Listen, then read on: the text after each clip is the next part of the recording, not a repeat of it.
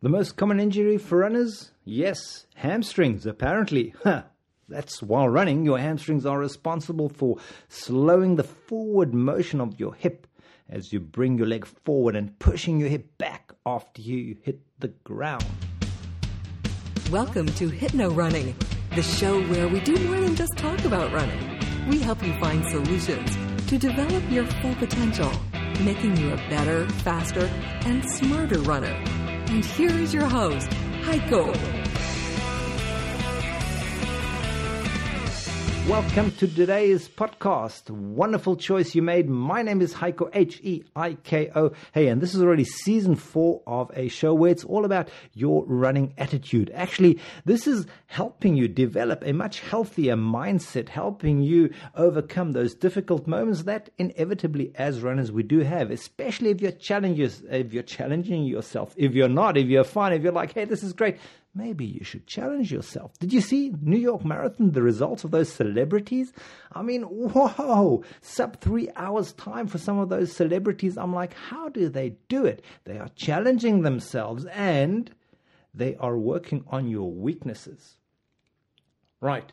The most common injury for runners, I said in the beginning in the intro, hamstrings, but it's also the calves. You know, to any runner that has ever walked this planet, the calf is one of the most important muscle groups in running, as the gastrocnemius and soleus propel you forward.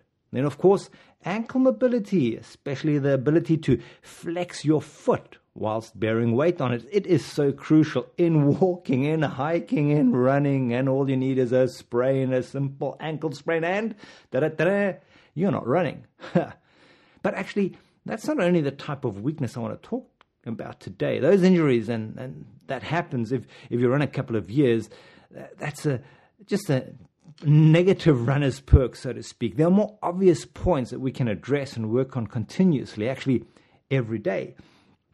I think there are so many podcasts out there which are going to give health recommendations and with physiotherapists and doctors and what have you, and they give fantastic advice. But you know, sometimes doing the simple things, first thinking of the simple things where you can actually already start going in a solution mode, isn't that more important? Isn't that more important than looking at the complicated things and when are you going to go to the doctor and then you need x-rays or you need an MRT and it's going to take time and it's going to cost money, it's going to be complicated. Hey, hang on. How about listening to this podcast and picking out one single point where you say, I could be doing that. Let's start with the easiest one that you can do right now, a weak point: sleep. Now, there's, according to the Center for Disease Control and Prevention, 1 in 3 adults in the US is not getting enough rest or sleep every day. And I'm sure they all have a smartwatch and a smartphone which is telling them exactly that. So that means nearly 40% of adults, they report falling asleep during the day, just like a quick nap, you know, without meaning to. And it happens at least once a month. Let's say 3 of us have a busy life and 1 person is not very good at resting. Quickly think, have you met someone, do you know someone that complains about how busy they are and how little they sleep at night? I don't want to mention any names. Michael, yeah. And he's proud about it. Oh, I just sleep 5 hours. You're going to get sick. It's a question of time. And so often those people, they enjoy talking about this and how long-term they're overworked and stressed. It becomes like a routine. It becomes like a story they love to tell because, I mean, if you're somebody who sleeps well and somebody's telling you doesn't sleep well, you're like, how does that work? Tell me how you don't sleep. I mean, if you're tired, how does that work? So quite simply, ignoring the physical, mental, and emotional harm in the long term, and that is all this, it's important to reframe how you view rest, that you know how to get quality, relaxed time and sleep. Forget hamstring, forget calves. You've most probably bought some other equipment for that, which maybe you don't even use. Well, let's focus on your sleep. Start to view rest and sleep as a preventative medicine.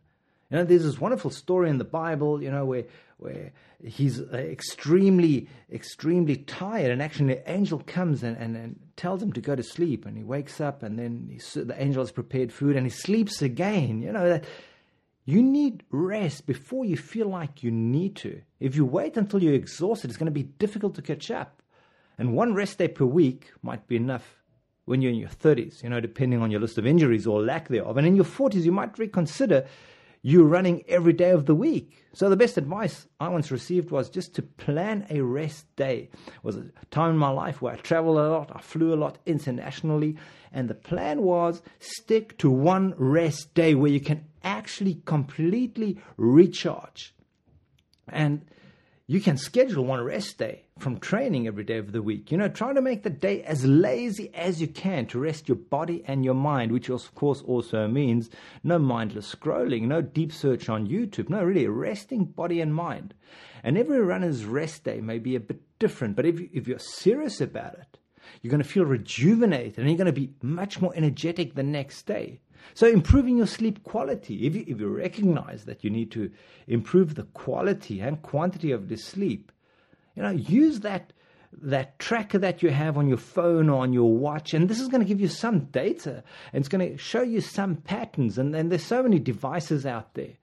And of course, you can always look at your heart rate. In the morning, the first thing when you wake up is looking at your heart rate, just taking your pulse, and that'll give you a good sign of how deep sleep you had actually.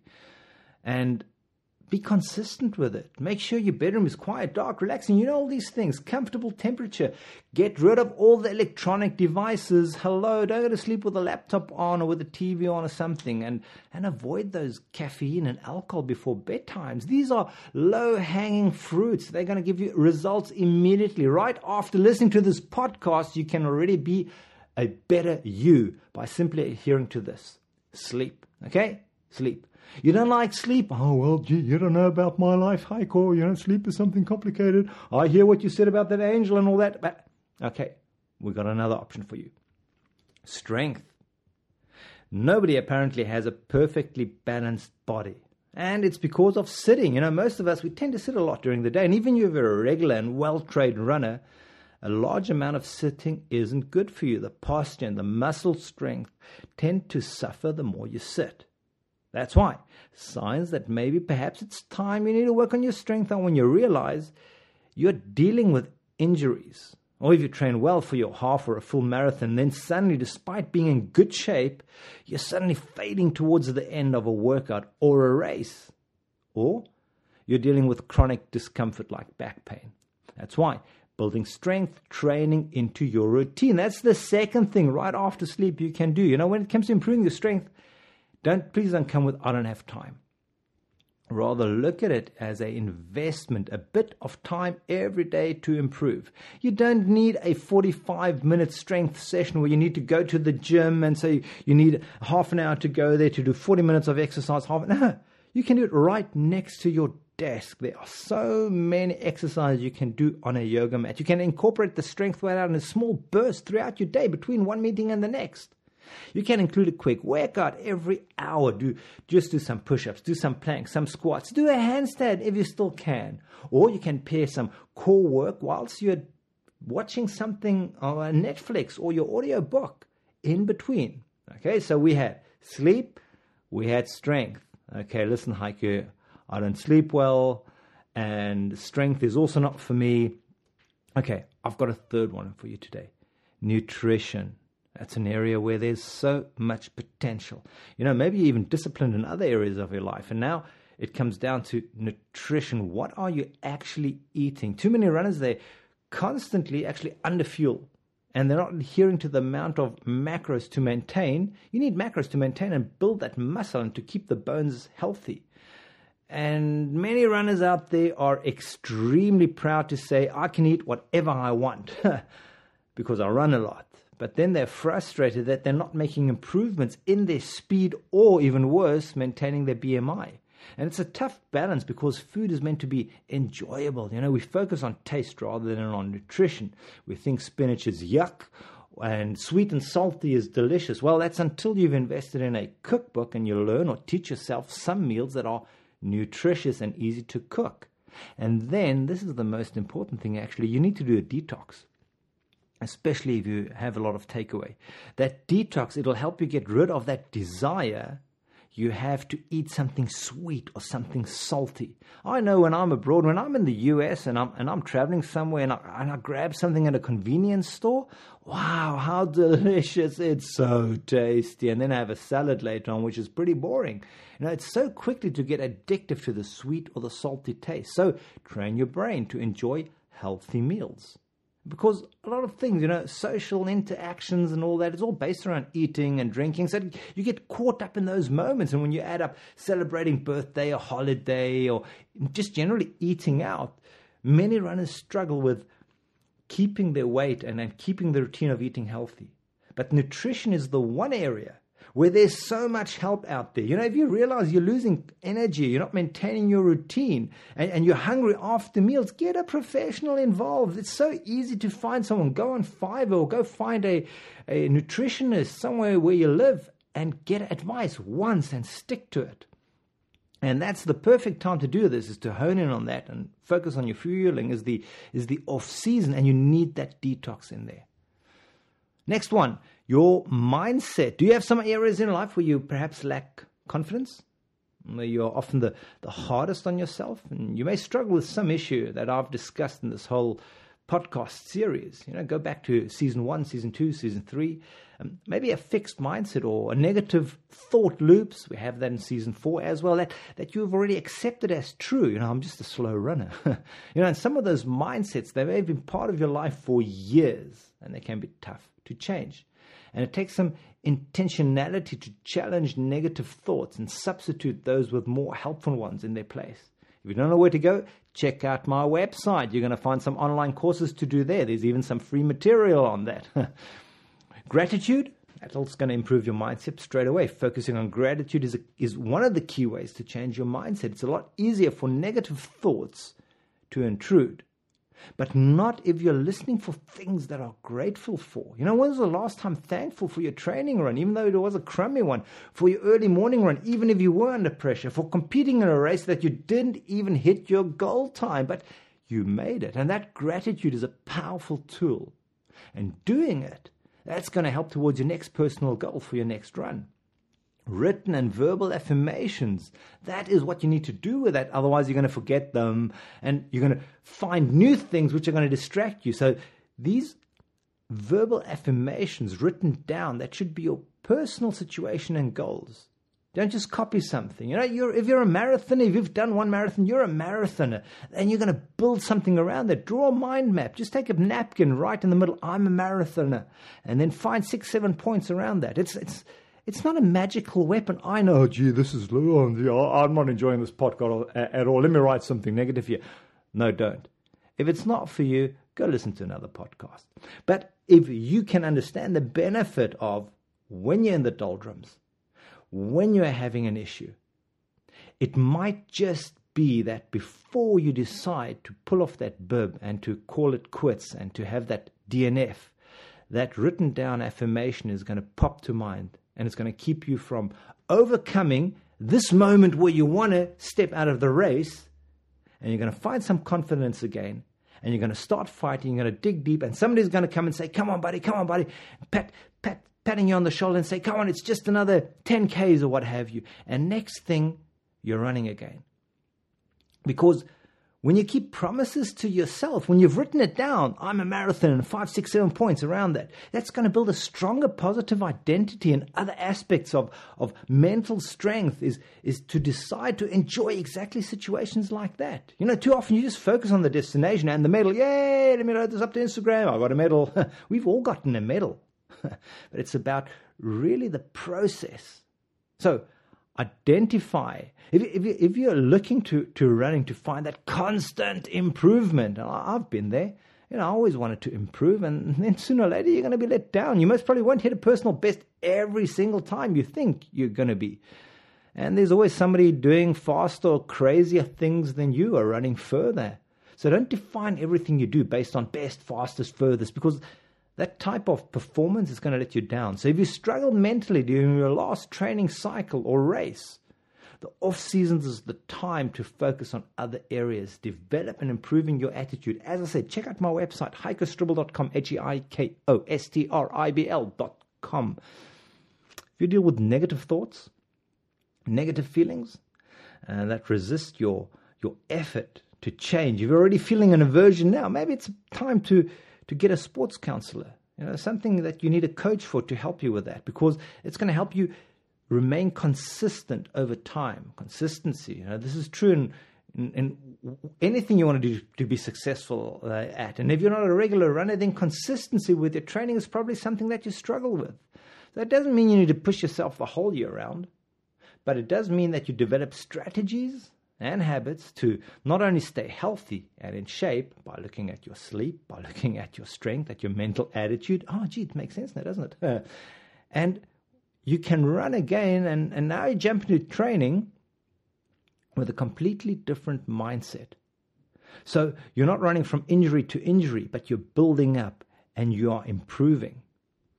And if you're struggling still to keep a motivation and you're prone to this yo-yo thing, really you need an accountability coach. Easiest solution. Don't make it your story, how you're going to explain everything and, oh, gee, I just struggle. No, then the next thing you do is you find a park run. Oh, that's just a 5K on a Saturday. Yes, but it's going to help you build a routine. Saturdays you're going to be running a 5K. No excuses. And if you can do it on a Saturday, you know what? You can do it on a Tuesday. You can do it on a Thursday as well. And then you're going to be identifying yourself as a dedicated runner, and you'll be taking actions that will keep you not only in shape but healthy as well. And sometimes it happens that you might struggle with a lack of consistencies due to injury that is so serious, your running season is over, and then you finally come back and maybe you went through a period of injury and you've got to start from scratch. So in these instances, consistency means something else than what I just said. Here in this case, injury, it means that consistency will require that you start back slowly and gradually. So in your mind, you may be someone who runs a certain pace, can comfortably go a certain distance, or has a particular race finish time. But if your body is not in the same place where it used to be, then you have to honestly address what your weaknesses are and make a plan that starts where you are. It can be frustrating to feel like you've lost it. You've lost all that ground, all those kilometers, all that muscle, all that. But being kind to yourself physically, mentally, and emotionally is the best path to getting back to where you want to be. So take action. Even the most amazing runner has things they need to work on to be at the top of their game. Here are 3 steps that are going to help you take action. Know and acknowledge your weak areas, and you're just doing that by listening to this podcast. Something has popped up, I'm sure. Pretending and denying, that doesn't do you any favors. But acknowledging, this is a weak area that I have, stretching. And then started looking how to fix it. And actually it's okay to, and very positive to ask for help. We can't know everything or we can't fix everything by listening to a podcast, but maybe, you try to change and address your weak areas, but you haven't made the progress you wanted. Try again. Whether you're struggling with an injury, your mental strength, or finding out ways how to improve yourself, push yourself, or your eating habits. It's not a weakness to get an accountability coach and to find advice. And develop a plan. Identify them. Write it down. At one stage I recognized that my glutes were weak, and that was why my hamstrings were taking over and I had increased strain.